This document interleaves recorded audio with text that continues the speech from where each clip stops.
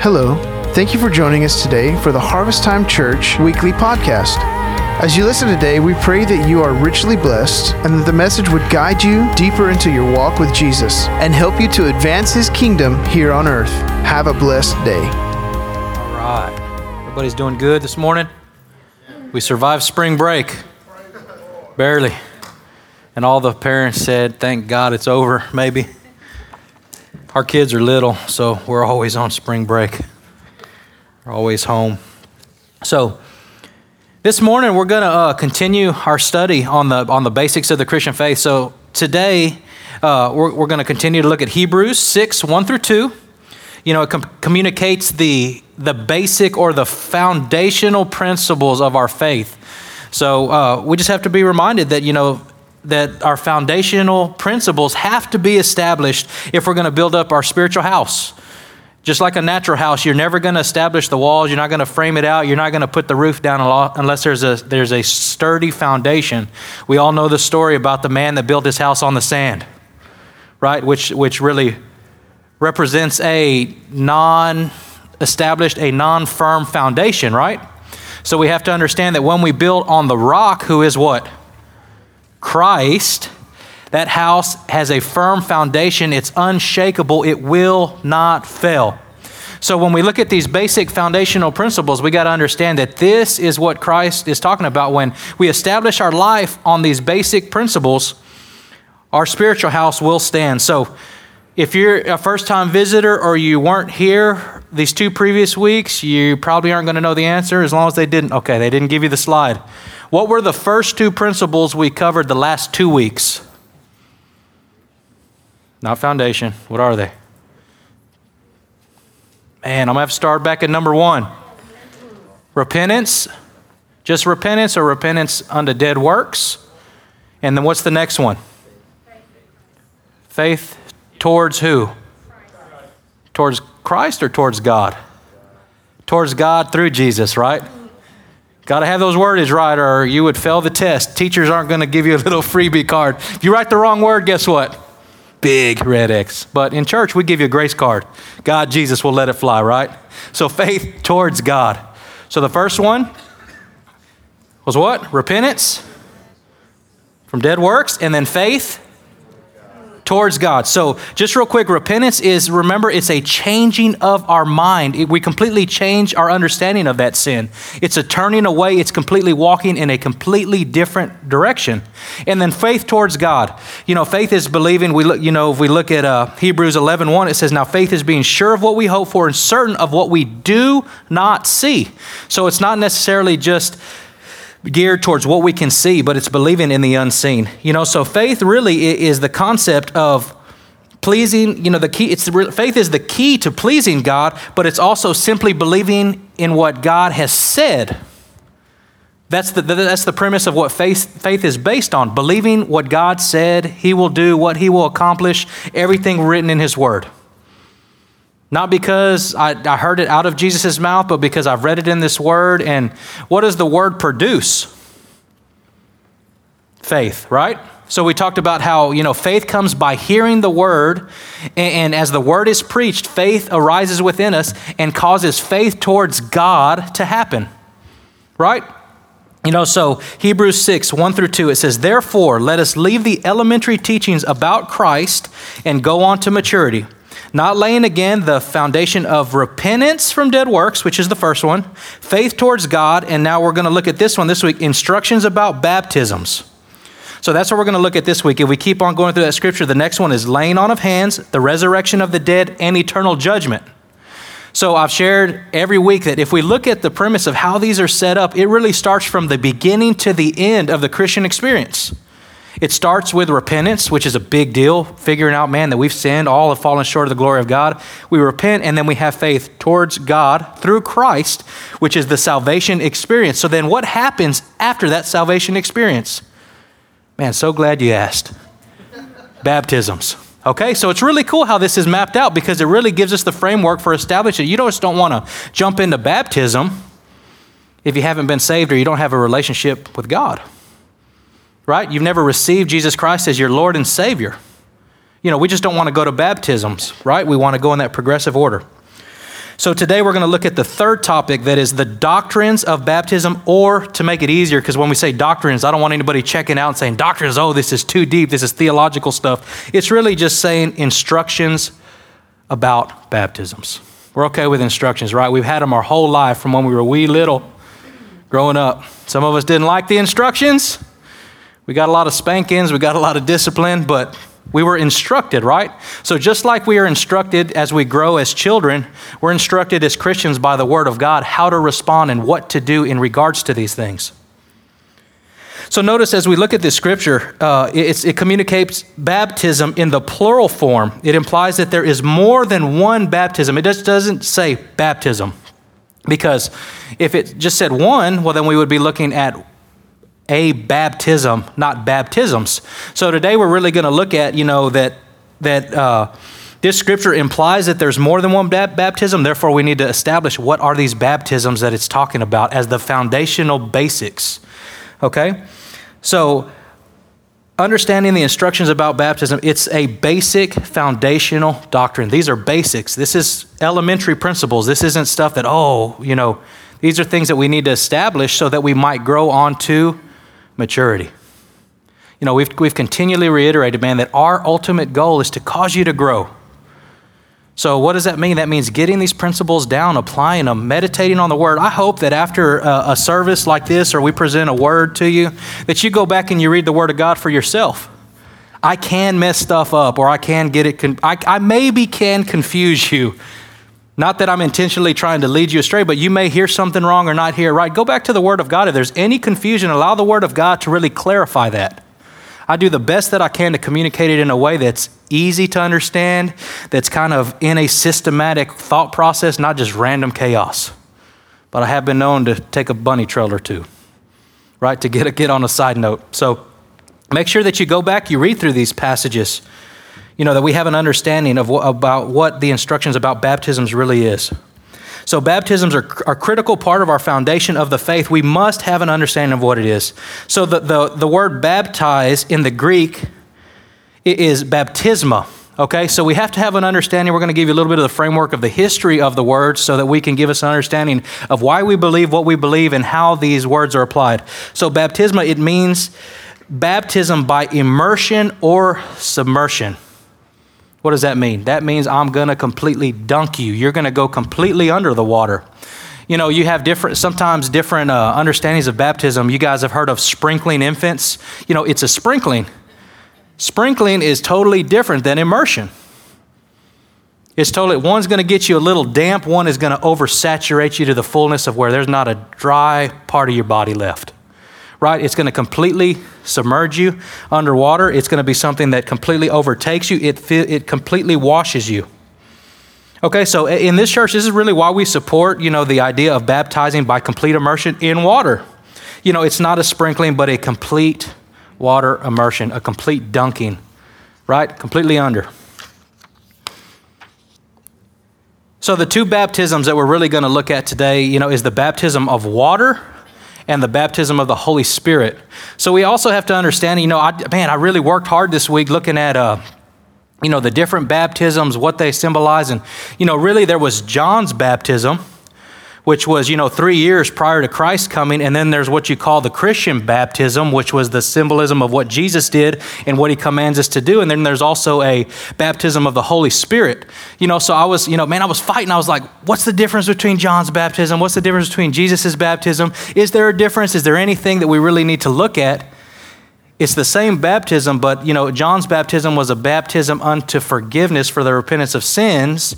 And then once Jesus came, the ultimate price had been paid. So some of the wordage and some of the authority, in order to accomplish all that God desired us to accomplish had been established now. So there was a little bit of a change. Right? But John's baptism and the Christian baptism that we practice today is the same. There was still immersion underwater. There was still baptism, but the focus was always forgiveness for the remission of sin. Sin was the focus. We think of the culture that they were in also, right? Blood sacrifice was still happening, but he was the bridge really foreshadowing what baptism would be. It says that John, he prepared the way of Jesus. He didn't say stay in John's baptism and don't move from there, but he says one is coming greater than I. You know, what I do now, there's going to be more to it than this. Right? So when we look at Acts 1:5, it says, for John the Baptist, truly baptized with water, but you shall be baptized with the Holy Spirit not many days from now. You know, if we look at a passage from Joel 2:28 through 29, you know, this was a prophetic word in the Old Testament. And if you look in Acts 2:14 through 21, that's actually, you know, he states that this is what Joel prophesied. So we're going to look at the passage from Joel, but it's also communicated in Acts 2:14 through 21, that's saying what is happening now is what Joel prophesied. That's the coolest thing about the Word of God. All in the Old Testament, there was a lot of prophetic words given that came to pass in the New Testament. So the coolest thing, you know, I don't know if you guys have ever been to a play or something where there's intermission. You like get the first half, there's an intermission, and then you see the second half. You know, before Jesus came, they went through the first half, they went to the intermission, and they didn't get to see the other part. Now, for some of us, that would be super frustrating to be right where it's getting to the point, oh man, this is going to be a really good plot. This is going to be a really good story. If the movie theater turned it off and said, all right, that's all you get. I want my money back, right? We would be frustrated because we don't see the whole thing. But we live in a day of age where we've seen the whole picture. We have the Word of God. We're still not in that under that old covenant, but we're living under a new covenant. Man, and it's so much better to live on this side of the law. You know, where we are not required to do anything else because the grace of God, the blood of Christ has covered all of our sins. You know, I'm sure if you, like in the Old Testament, you saw your buddy, hey, where you going? Going to get another goat. What do you mean go to get a goat? I sinned again, man. I got to, you know, that process of the law. You know, it's like, oh, get one for me too, brother, on your way, because I'm sure I'm going to need one. You know, think about it. You know, living under the law, man, it was a complicated thing. And I think, you know, that blood covenant, let's say, you know, I had just sinned and I'm running to get my goat and I fall over and I die. To me, it's always a scary, it's like, no blood applied, therefore I had sin, it wasn't yet redeemed. Man, it's just a harder process, right? But we live under a new covenant. So let's look at this, Joel 2:28 through 29. It says, and it shall come to pass afterwards. So this afterwards was a long time frame. It wasn't just like, hey, tomorrow it's going to happen. Man, this was a long time after. It says, that I will pour my spirit out on all flesh. That's every single one of us, right? Your sons and your daughters shall prophesy. Your old men shall see dreams. Your young men shall see visions. And also your men servants and your maid servants, I will pour out my spirit in those days. So this, like I said, in Acts 2:14 through 21, if you want to make a note, if you're taking notes, you can look at that. In the New Testament, it says, this that is happening now was prophesied by Joel, but is now happening right now. But think about that. It says that, you know, when it says shall, it is gonna happen. Every time the Word of God communicates that, and if we look, it shall come to pass afterwards. Your son and your daughters shall prophesy. Your old man shall dream dreams. Your young man shall see visions. So this is prophetic wordage of that it is gonna come to pass at some point. Right? So in Acts 2, all in the book of Acts, if you've never read through the book of Acts, I would highly encourage it. It will blow your mind as far as what happened, that process, the effectiveness of the Holy Spirit, what the Holy Spirit did, how it caused the disciples to really go to the next level. That's maybe the best way I can put it, you know, because they were with Jesus. They were followers of Jesus. They were disciples of Jesus. And then when Jesus went to heaven, he said, I'll send the Holy Spirit. And then we see them continuing in the work of the ministry through the power of the Holy Spirit. So Acts 2:38 through 39, we shared this these last few weeks. It says, what shall we do? Have you ever been at that place? You know, so we think about it. We've repented from our sins. We had faith in God. You know, we're talking about, okay, now what do I do? What do I do next? You know, because that's always kind of the question that a lot of us have at this place where I'm at. What do I do next? So here's how they replied. Verse 38, it says, Peter replied, repent and be baptized, every one of you, in the name of Jesus Christ. Okay, so we got to understand that baptism is talking about water baptism, right? It says, in the name of Jesus Christ. Why did it change instead of just forgiveness for the remission of sins to Jesus Christ? Because Jesus Christ had already went to heaven, is now sitting at the right hand of the Father, making intercession for us, and now we have a mediator between us and God. Right? It says, so, in the name of Jesus Christ, for the forgiveness of sins, and, so this is something separate from, and you will receive the gift of the Holy Spirit. Why can the gift of the Holy Spirit be given? Because Jesus is now with the Father, and he promised to send this gift of the Holy Spirit once he made it to heaven. So before Jesus came and died, was buried, was dead, and raised again, and before he was sitting at the right hand of God, the Holy Spirit couldn't yet be given. Verse 39, it says, and this promise is for you and your children, and for all who are far off, for all whom the Lord will call. So if the Lord has called you unto salvation, he's also given you the Holy Spirit, or he desires to give you the Holy Spirit. Okay, so we're going to look in just a little bit about how do we receive the Holy Spirit? What do we do to receive the Holy Spirit? But I'm just going to highlight a certain thing. It says the gift of the Holy Spirit, and that is really the linchpin that really changes everything. A gift is something that has to be received. Right? It's something that I have to take. If I'm gifting you something, it's something that I have in my possession, and I'm taking it and I'm offering it to you. So if I'm offering you a gift, you have a chance to actually receive it or reject it. It's not something that you just have to have, but it's a gift that's given, and it's your choice to receive it or not. So Matthew 3:11, this is where we talk about John's baptism. So it says, I indeed baptize you with water unto repentance, but he who is coming after me. Who is he talking about? Jesus, right? So he who is coming after me is mightier than I, whose sandals I'm not worthy to carry. He will baptize you with the Holy Spirit and fire. And this was given by God through Jesus. Right? So baptize, it means to be completely immersed into water. This is usually by a pastor, by a church. There's some people that'll go to the river. I've seen swimming pools been used for baptism. It's not necessarily the place, it's more the act of baptism. And then the Holy Spirit, baptism of the Holy Spirit. This act is done by the Holy Spirit alone. It's the Holy Spirit that does the work.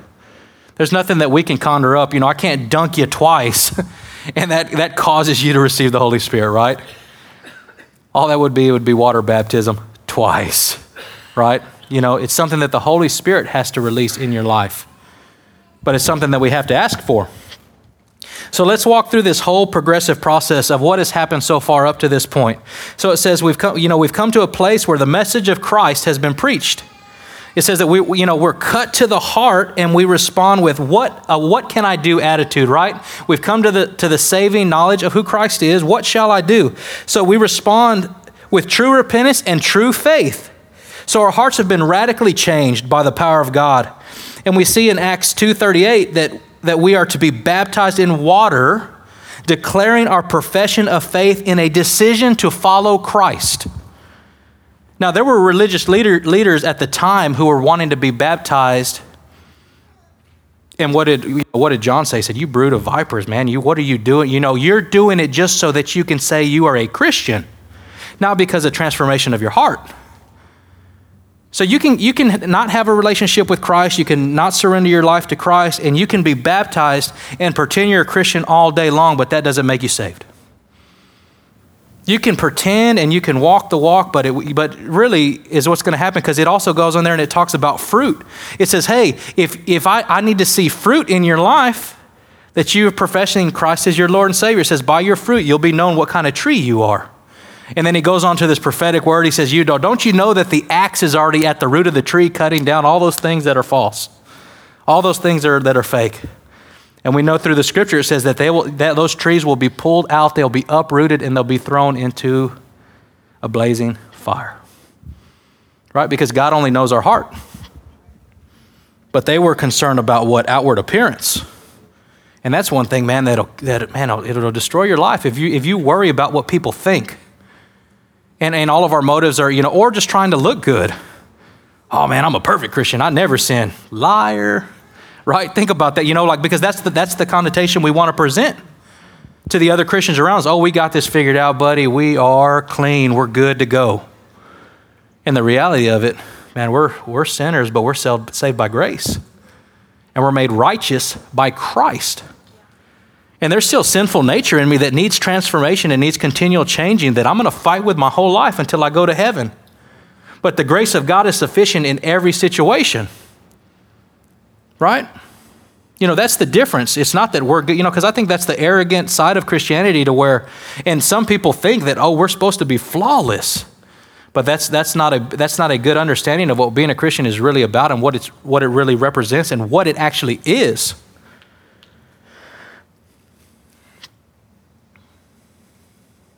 But remember, baptism of the Holy Spirit, it's a work that the Holy Spirit does, and it's sent by God, right? So we've been baptized in water, declaring our public profession of faith in a decision to follow Christ. Romans 6:4 in the New King James Version, I think it kind of clarifies it a little bit better. It says, "Therefore we were buried with him through baptism unto death, that just as Christ was raised from the dead by the glory of the Father, even so also we should walk in newness of life." So Peter continues to say, he says, "Repent and be baptized." So we follow the guidance of Scripture and we're baptized into water that represents the death, burial, resurrection of Christ. So we died with Christ so that we might also live with him. Not just in heaven, but in this lifetime. I think that's the wrong idea. We say, well, when we get to heaven, it's going to be okay. But God wants us to live victorious lives now, today, right now, in this moment, that we would live living a victorious life. So that when we emerge out of water, we leave the old dead man buried in the watery grave. So we think about it. When we baptize in water, you go below the surface of the water. When you come out, the dead man stays dead, and the new man is resurrected unto new life. That's what it symbolizes. But I believe that there can also be a very impactful moment when we choose to be obedient to God's word through baptism. I've heard stories upon stories upon stories. Man, I was saved, I repented, I had faith. But I'll tell you what, when I got baptized in water, when I was obedient to what God's word had commanded me to do, all of a sudden something changed. It's not that I was a different person. It's not that we didn't sprinkle any Jesus juice in the water. But it was because we were obedient to the word of God. And every time we're obedient to the word of God, it produces something in our lives to benefit us. Right? Every single time we're obedient to it. So we go in that, we're buried unto death in that watery grave, and the new man is raised to walk in newness of life through Christ. So if we go through and we look at all the previous scriptures, there's always a reference to a baptism of the Holy Spirit. Even John said, "I baptize with water, but somebody's coming that's going to baptize you with the Holy Spirit and fire." There was always a second part because we're standing at that moment of where the Holy Spirit is about to be poured out. This is the people at this time. They were talking because they were getting so close to that moment. And through those prophetic words, somebody is coming that's greater than I. But when we look at the scriptures, there's always a reference to baptism in water, baptism in the Holy Spirit. And it says that the Holy Spirit would soon come and be poured out on all flesh. Matthew 3:11, we already referenced that. It says, this is not a baptism of water, but this is a baptism of the Holy Spirit and fire. So the question I would encourage you or ask you this morning is are there signs that you have received a baptism, right? So when we're baptized with water, you come out wet. I can guarantee it. If you're confused when you come out and say, well, I don't know if I was dunked or not, I can dunk you again.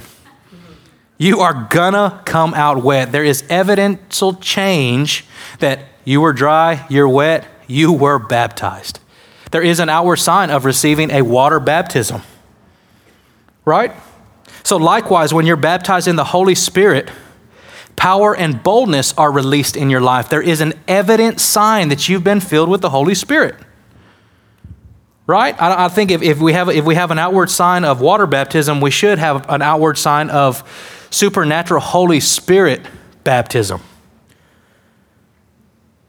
So there is a change. There is undeniable evidence that baptism has actually happened.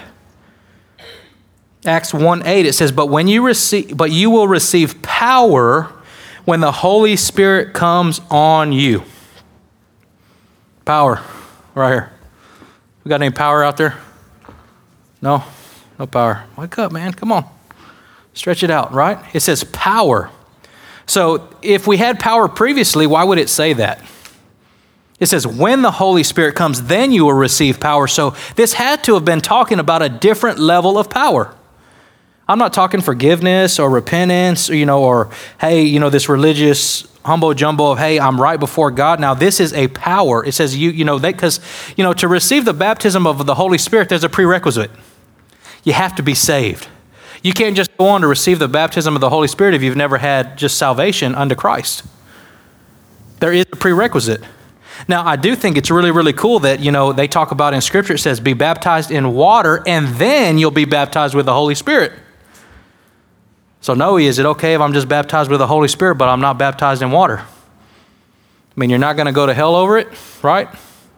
But I believe it's a principle that God wants us to walk in every single one of these acts of obedience. Because each and every single one of these things accomplish a little bit of a different purpose. Right? Repentance, why? Because I have to have a change of mind of what I think. Faith, because my faith, I have to be dependent on God my whole life, my whole Christianity. Faith is pivotal. Baptism, man, water baptism, man, my proclamation of my faith to follow Christ all the days of my life. That's a big deal. Because once you do that, buddy, there's no turning back, almost.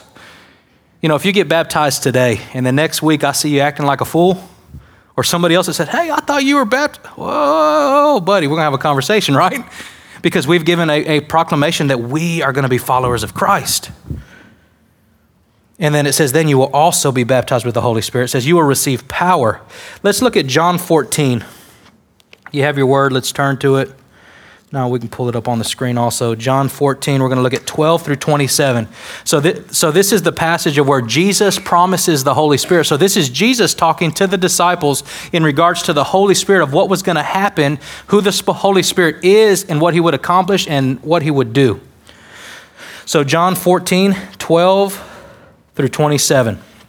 We'll start there in verse 12, chapter 14 of John. It says, I tell you the truth, anyone who has faith in me will do what I have been doing. He will do even greater things than these. So if we stop there, man, it's pretty awesome. He's going to do greater things than what Jesus did. So I'm always one of those guys that say, man, I just want to do what Jesus did, much less more and greater things. He did some awesome stuff. And then it goes on, because I am going to the Father. And I will do whatever he asks in my name, so that the Son may be glorified to the Father. You may ask me for anything in my name, and I will do it. So this is talking about Jesus Christ being the mediator unto God. You ask me for anything because the price has been paid. It's almost like Jesus is sitting there next to God. He's on his right side, so technically he'd be on the left side. So if I'm Jesus, God's here. It's like, hey, my kid's asking for something. Our children need something. Pop, pop. Hey, Pops, can you please give it to them? He says, according to my will, absolutely. We have to understand, that once that mediation is made and Jesus is sitting next to the Father, we have all kinds of things available to us. That is the new covenant we're living in right now. That he is sitting at the right hand of God, making intercession for the saints on our behalf. So that means even when we don't know what we need or we don't know what to pray for, that he's still giving us those things because he's a good Father. He loves us. We'll go on in that passage. It says, so right here, starting in verse 15, it says, if you love me, you will obey what I command. So all of these things, to be baptized, to repent, to faith, all of these things are things that Jesus asks us to do in his word. It says, I will ask the Father and he will give you another counselor to be with you forever, the Spirit of truth. So let me give you a little bit of nugget of information. As we read through this counselor, this Spirit of truth, this is in reference to the Holy Spirit. Who the Holy Spirit is as a person, we have to understand that also, right? That we have Father God, we have Jesus, and we have the Holy Spirit. They're three directly connected. One is God the Father, Jesus is God the Son, and the Holy Spirit is kind of the same of the two, but he's in spirit form, which means that he's unhindered by time or space, or he can be everywhere all at one time. He can be inside of me and he can be inside of each of you at the exact same time. And some of you are like, We're like, man, that's a crazy concept. That's how it works. That's why I said, man, you would even do greater things. Why? Because Noe can be over here doing this. Blackie can be over there doing that. Becky can be over here doing this. And we're all filled and empowered with the Holy Spirit, and we're being effective everywhere we are. Right? It says that it would be better. Right? So the Spirit of truth. Let me keep going. So the world cannot accept him. You hear that? The world cannot accept the Holy Spirit because it neither sees him nor it knows him. So this is saying, if you are not saved, if you do not have a relationship with Jesus Christ, you cannot receive the Holy Spirit. But, now it's talking to you, but you know him, for he lives in you and he lives with you and will be in you. I will not leave you as orphans. I will come to you. Before long, the world will not see me anymore. So think about this. We've seen the whole picture, right? That Jesus dies, he leaves his disciples, the disciples are scattered. We see the whole picture in Scripture. So it says, I'm not going to leave you as orphans, but you will see me because I live, you will also live. Okay, verse 20, it says, on that day, you will realize that I am in the Father and that you are in me and that I am in you. Whoever has my commands and obeys them, he is the one who loves me. He who loves me will be loved by my Father, and I too will love him and will show myself to him. Let's go down to verse 25 real quick. Okay? It says in verse 25, all this I have spoken while still with you. So he's communicating, he's encouraging the disciples that it's going to be okay. You know, because I'm sure they were thinking, why are you going to leave us? You know, because I think of my kids. If I just walk out on them, but you're coming back, right? You know, just think of that panic fear of like, he is going to leave us and we're going to be abandoned. We're going to be orphans. We're going to be misguided children from here out, right? That's not what he was saying. He says, you know, that I will be with you. Oh, he spoke this while he was still with them so that they would be confident in what he said, right? Verse 26, it says, but the counselor, the Holy Spirit, whom the Father will send in my name. So the Holy Spirit is going to be sent in whose name? In Jesus' name. But for that to happen, Jesus has to go sit at the right hand of God, and now God can send the Holy Spirit on the behalf of Jesus to the earth. Okay? So there was a process that had to happen. And so this is what the Holy Spirit will do. It says, the Father will send in my name. He will teach you all things and will remind you of everything I have said to you. Peace I leave with you, and my peace I give you. I do not give as the world gives. Do not let your hearts be troubled, and do not be afraid. Okay? So he talks about sending the Holy Spirit. You know, so what does he do? He teaches you. He reminds you. It says that, you know, he's a counselor. You know, he's a God of all comfort. He's a Spirit of truth. So that means that everything the Holy Spirit is going to teach you and show you and reveal to you is always going to be aligned with the Word of God. I'll give you a life note right here. If you ever feel the Holy Spirit telling you something that is contrary to the Word of God, you better check it. Because the Holy Spirit is always going to be in line with the Word of God. Every single time. You cannot separate the Holy Spirit from the Word of God. He is the Word. And the Holy Spirit is Jesus and is God, and they're all connected. So they're not going to be, one's not going to be going left and one's not going to be going right. They're always going to be consistent with each other. Luke 11:13, it says, if you then, though you are evil, know how to give good gifts to your children, how much more will your Father in heaven give the Holy Spirit to those who ask him? So how do you get the Holy Spirit? By what? Asking him, right? How do you receive salvation? By asking him, right? There's conditions to it, right? We have to ask. So we must ask God to give us the promised Holy Spirit. The Holy Spirit is received just like salvation. It's simple faith or it's saving faith. You know, each of us have this faith within us. It's something that's available. It's something that we have within us. So we have to be reminded that these passages in the gospel, Jesus was speaking about the promised Holy Spirit, but the Holy Spirit had not yet been poured out because Jesus had not yet gone to the Father, right? So the most exciting part is realizing that the work has now been completed and that Jesus sits at the right hand of God and will give the Holy Spirit to all who ask. All who ask, okay? You know, receiving the Holy Spirit, you know, is a separate process than salvation. We need to make sure we understand that because some people think, well, if I receive salvation, I've received the Holy Spirit, right? So in receiving the infilling of the Holy Spirit, this is really what unites with your transformed spirit, and it produces power.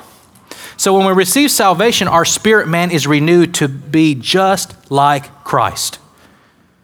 So you got the spirit that is just like Christ. It loves God. It's motivated towards the things of God. And then you have the Holy Spirit that comes and kind of unites with that spirit man, and it produces power and life and bestows all kinds of crazy, awesome gifts in your life. Right? So how was the Holy Spirit manifested in the book of Acts? So how did the disciples know when the Holy Spirit had been received? So Acts 2:4, it says, all of them were filled with the Holy Spirit, right? It says, and they began to speak in other tongues as the Spirit enabled them. Okay, so make sure I don't lose anybody. Let's stay with this, all right? It says that when they received the Holy Spirit, they began to speak in other tongues. So does that mean that, like if I'm talking right now and I keep talking in English in another tongue, does that mean that it's a different language? Does that mean that it's a different kind of language? When I say different kinds of tongues, there's the argument of saying, was this an angelic language? Was this a language that was known by people? Regardless of wherever the heck we get on this discussion, it says that they spoke with other tongues, right? This is something that Jesus said, Acts 2:33, it says, exalted to the right hand of God, which is Jesus, he has received from the Father the promised Holy Spirit and has poured out what you now see and hear. So it talks about when the Holy Spirit's poured out, it's not something that you just see with your eyes, but you also hear with your ears. So how can you hear with your ears unless there's a spoken word in tongues coming out? It's really, maybe you could be like mumbling under your breath, but it's still something coming out in a audible kind of way, right? That the Holy Spirit being poured out, what you now see and hear. So Scripture is really consistent in those that were baptized in the Holy Spirit spoke with tongues as an outward sign of their infilling of the Holy Spirit. And you guys read through Acts, and you can check that for yourself to see. Every time it's really consistent with the idea that when you receive the baptism of the Holy Spirit, you speak in an unknown tongue. So we need to make sure, that we kind of understand, that when we talk about speaking in a unknown tongue, let me just separate the two for you. So this is a completely different function than communicated in 1 Corinthians 12, which talks about spiritual gifts, where we have a word spoken in tongues and interpretation. This is a gift of the Holy Spirit that is given by the Holy Spirit, but it's not the initial infilling of the Holy Spirit, right? Because we see that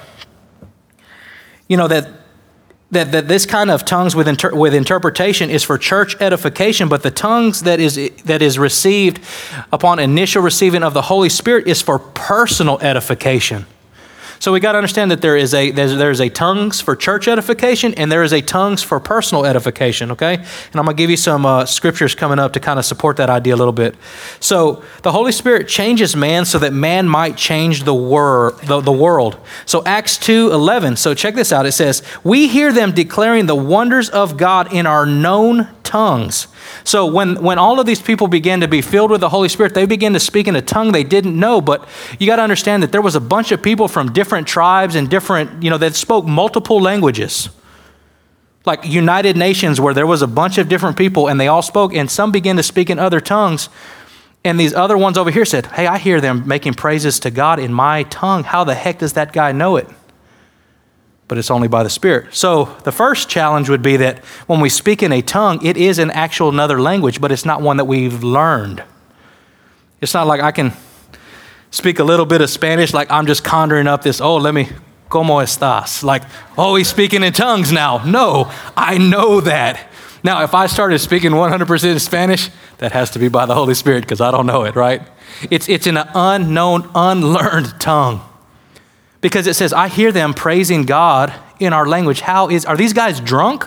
They couldn't figure it out. They couldn't wrap our mind around it. So there is some biblical support that says, man, these other tongues that were spoken by men as an infilling of the Holy Spirit, as an evident sign of receiving the Holy Spirit, was an actual language. Now sometimes, if you've ever prayed in a prayer language, you're like, man, this makes no sense, but it's not known to the speaker, but God understands it, right? Okay? So 1 Corinthians 13:1, Paul says, if I speak in the tongues of men and of angels. So here we get into another side that says, well, maybe it's an angelic language. Okay, if it's an angelic language, that's fine also. Why? Because God understands that too. Right? So we don't want to get caught up, is this a natural language? Is this something? The main thing is that it's unlearned. It doesn't matter if it's a human language or it's an angelic language. The main thing is that it's consistent with Scripture to say that when you receive the Holy Spirit, you begin to speak in other tongues.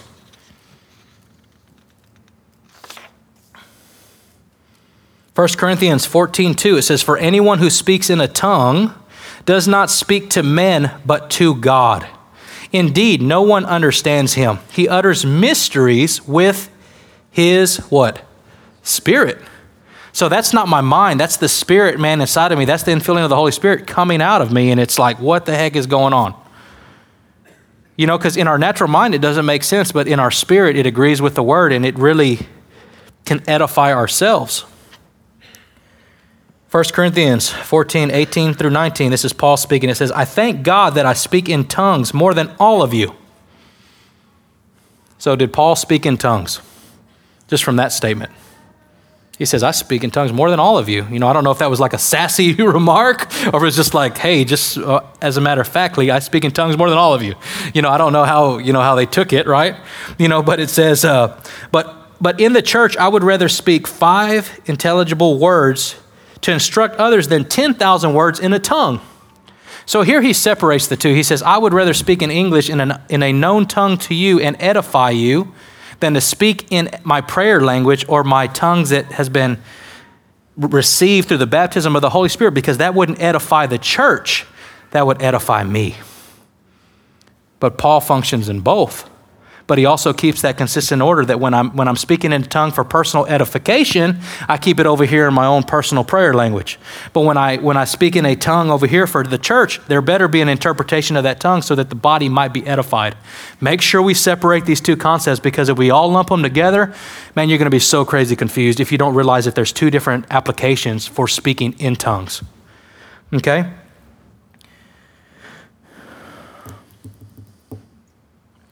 So the baptism of the Holy Spirit is a gift that God has given to us to cause us to accomplish all that we need in this lifetime. Otherwise, Jesus needed to stick around forever, right? But he says it's better that I go away. A gift is something that we have to willingly receive, and it's by faith. I think the hardest thing about receiving the Holy Spirit or the understanding the baptism of the Holy Spirit is, man, like this sounds crazy. This sounds so complicated, I cannot help but try to figure it out in my mind. And you see that being a big barrier block for a lot of people of why they can't really receive the Holy Spirit, because, man, I'm trying to figure this out. Guess what? You're not going to figure it out. Think about faith unto salvation. Really try to figure that out.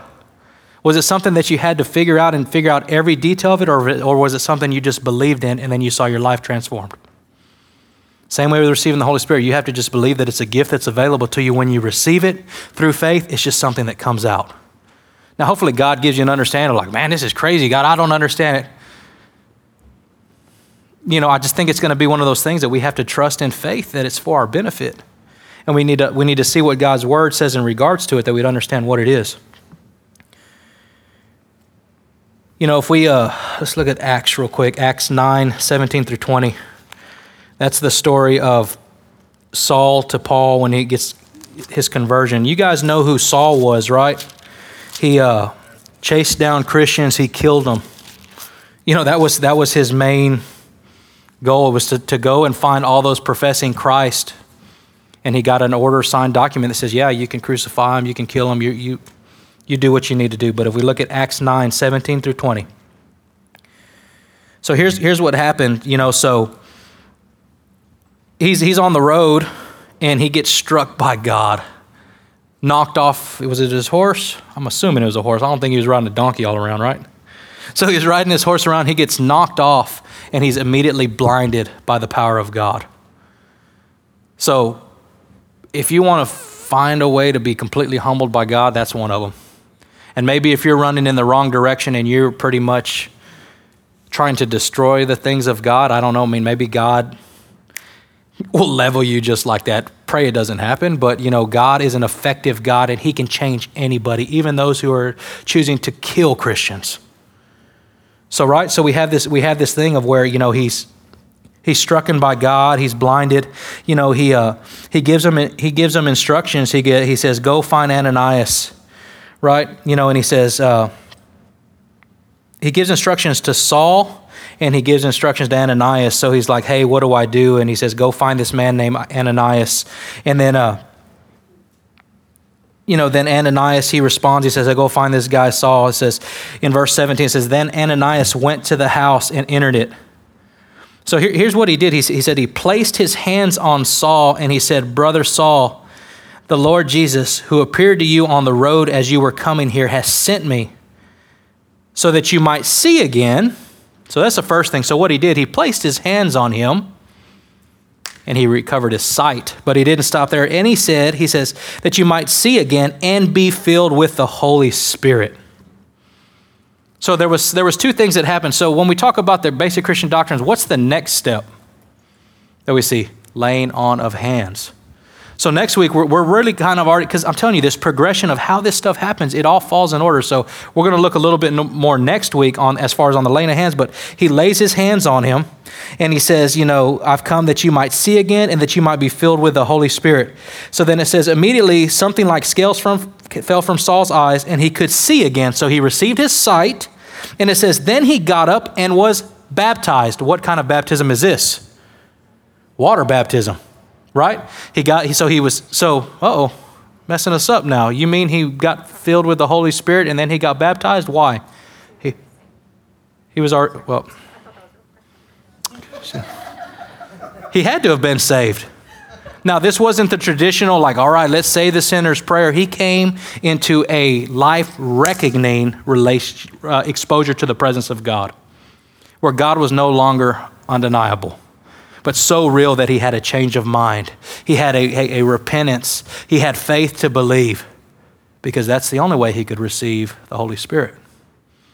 So he was already saved. So he received sight. He received the baptism of the Holy Spirit. But then after he received the baptism of the Holy Spirit, he was baptized in water. So you can do it backwards, I guess. Right? But most people get baptized with water, but they never dip into getting baptized with the Holy Spirit. Is the main takeaway we want to make sure that you understand today. He got up and he was baptized, and after taking some food, he regained his strength. So what does that mean that he was doing also, if you really read into it? He was fasting also. It's like, man, this heathen was doing all of these things? Yeah, that's because he was confronted by the power of God in such a magnitude that it wrecked his life. It was a complete turning. He could no longer deny the presence of God. So he laid his hands on him, filled with the Holy Spirit, right? And then if we look at verse 20 real quick, just a little bit further down on that verse 9, it says, at once he began to preach in the synagogue. Okay, so you're telling me a guy that has denied Christ and comes to a life-shaking reality of who God is, repents, is baptized by the Holy Spirit, baptized in water, fasted just for a little bit, ate a little bit, regained his strength, and just a few moments later, now he's speaking and he's preaching with power and with authority, and he's driven by the Holy Spirit to all of a sudden now he's producing an effective work in ministry? Absolutely, because that's what the Holy Spirit does. It wasn't Paul that accomplished these things. It was the Holy Spirit in him. And that's very consistent in the Word. It says they were filled with the Holy Spirit, and then they began to speak with boldness. They were filled with the Holy Spirit, and then they began to immediately do something. It produced a radical change. So Jude 20, I don't know if you guys have ever read this, but it says, but you, dear friends, build yourself up. Build who? Yourself up, self-edification, self-encouraging. Build yourself up in your most holy faith by praying in the Holy Spirit. So this scripture really supports the idea of when we receive that initial gift of tongues, that this gift is for personal edifications. And Jude communicates that pray in the Spirit to build yourself up in your most holy faith. Right? Romans 26 through 27, it says, in the same way, the Spirit helps in our weakness. We do not know what we ought to pray for, but the Spirit himself intercedes with us, with groanings that words cannot express. Have you guys ever heard anybody speak in tongues? That's exactly what the heck you're getting. Groanings, words that you can't understand. It sounds kind of ridiculous. I know I've prayed in the Spirit before, and my kids have asked my wife, what is Daddy saying? I don't know what my wife said, but Daddy might not know either. Right? Because, man, I'm building myself up in my most holy faith by praying in the Spirit. Let me tell you one of the coolest things about praying in the Spirit, and this is supported by Scripture. It says when we pray, like right there at the end, it says, and he who searches our heart, this is in verse 27 of chapter 8, Romans, it says, and he who searches our heart knows the mind of the Spirit, because the Spirit intercedes for the saints in accordance to God's will. And that is why praying in the Spirit is so impactful. When we pray in the Spirit, we pray the perfect will of God. How many of you guys have ever prayed in the natural? And man, we're selfish. We're praying selfish, motivated prayers. Oh, Lord, I pray I'd get a raise. Lord, I'll give to the church, but Lord, I need a raise, because it's self-survival, right? And maybe that's not what God wants. We're praying according to our will rather than the perfect will of God, right? So it says that when we pray in the Spirit, we pray the perfect will of God, and that's what we need to learn to pray. But I'll tell you what, if we don't know the will of God, pray in the Spirit. Because the Word of God says that when we pray in the Spirit, we are praying the perfect will of God. And I think that when we pray in the Spirit, then God will deposit what it's actually meaning, because we won't just pray without understanding, but it says to pray with understanding also. Because I'll tell you what, there's been times that I don't know what to do or where to go or what the next step is. I begin to pray in the Spirit, and then all of a sudden I come to an understanding and say, okay, now I know where to go. Because I prayed and God released it to me. But I didn't stay in, it wasn't this continual ignorance thing. It's that I prayed in the Spirit, and then I prayed whatever the perfect prayer was that unlocked the door that took us into the next place. But sometimes that only happens by praying in the Spirit. So today, if you've never been baptized with water, God's word says, believe and be baptized. It's that simple. Believe and be baptized. Also today, the Holy Spirit is available to all who ask in faith to receive it. The only prerequisite for each of these baptisms is that you've asked Jesus into your heart and that you've committed to serve him all the days of your life, choosing to be a disciple. I got a picture for you guys that really gives an excellent description of what true discipleship is. Choosing to be a disciple. What does Matthew 28:19 say? It says, go therefore and make disciples of all nations. So this is the first step. We go and we make disciples. Once people have committed to be a disciple, which always represents what? A follower of Christ, it says, then baptize them in the name of the Father, Son, and the Holy Spirit. Right? So the definition of disciple, it's a person who continues in God's word until they experience freedom. It's something that we do. It's a lifelong process, right? If you continue in my word, then you are my disciples indeed, and you shall know the truth, and the truth shall make you free. You're not a disciple if you're not continually following Christ, right? But it says, go therefore and make disciples and then baptize them. But here's the coolest thing right here, baptizing them in the Father, Son, and the Holy Spirit. Why? Because Jesus has already paid the ultimate price, and every single one of those are available to us now. At the time of John the Baptist, Jesus had not yet died and went to heaven, right?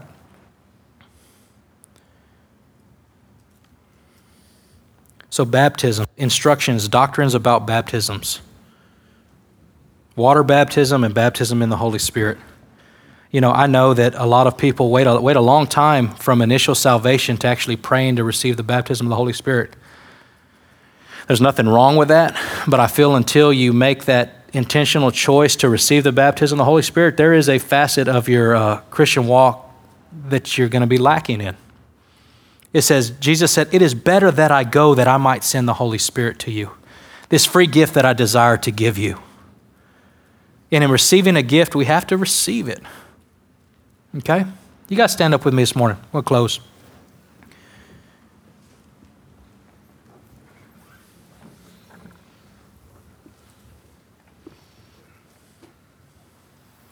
I know water baptism sometimes seems not as radical as baptism in the Holy Spirit, but sometimes it requires the same amount of boldness to walk up there to say, hey, I'm choosing to follow Christ. Professing your faith amongst fellow believers. It takes boldness, it takes confidence, it takes a willful choice. But the prerequisite is salvation. But God doesn't just want us being water baptized. He wants us being baptized in the Holy Spirit also. That's really super hard to unpack this whole Holy Spirit in just this short nugget of a sermon. And I think we will go through a series of baptism of the Holy Spirit a little bit more in depth and give more time to really just look at it and give you guys a chance to process it. Because I really feel this morning, man, I gave you a lot of scripture. I gave you a lot of context. I gave you a lot of information. But the two things when we say basic Christian doctrines, that instructions or doctrines about baptism, that we would understand these elementary principles are that for water baptism, and because we live in the new covenant, baptism of the Holy Spirit. Why would you go your whole lifetime without an awesome gift and just try to survive when God has already provided the gift and he holds it out open-handed and said, if you desire this, I'll give it to you. I have good gifts to give to you, but you have to receive them. Have we got a prayer team available this morning? Go ahead and come on up. And if either of these, if you're like, man, no way I can't wrap my mind around this, but I pray that God would give me more understanding, and as I read his word, I'd come to an understanding of what this really means. I'm okay with that. If you're here this morning and you've never received the baptism of the Holy Spirit, you're like, hey, man, I don't want to go another day without this gift in my life. Man, come on up. We got prayer teams that'll pray for you. But just know, if you've never received salvation, faith unto Christ, man, you can't really receive the Holy Spirit yet, because you haven't even received the first gift, which was the gift of his Son.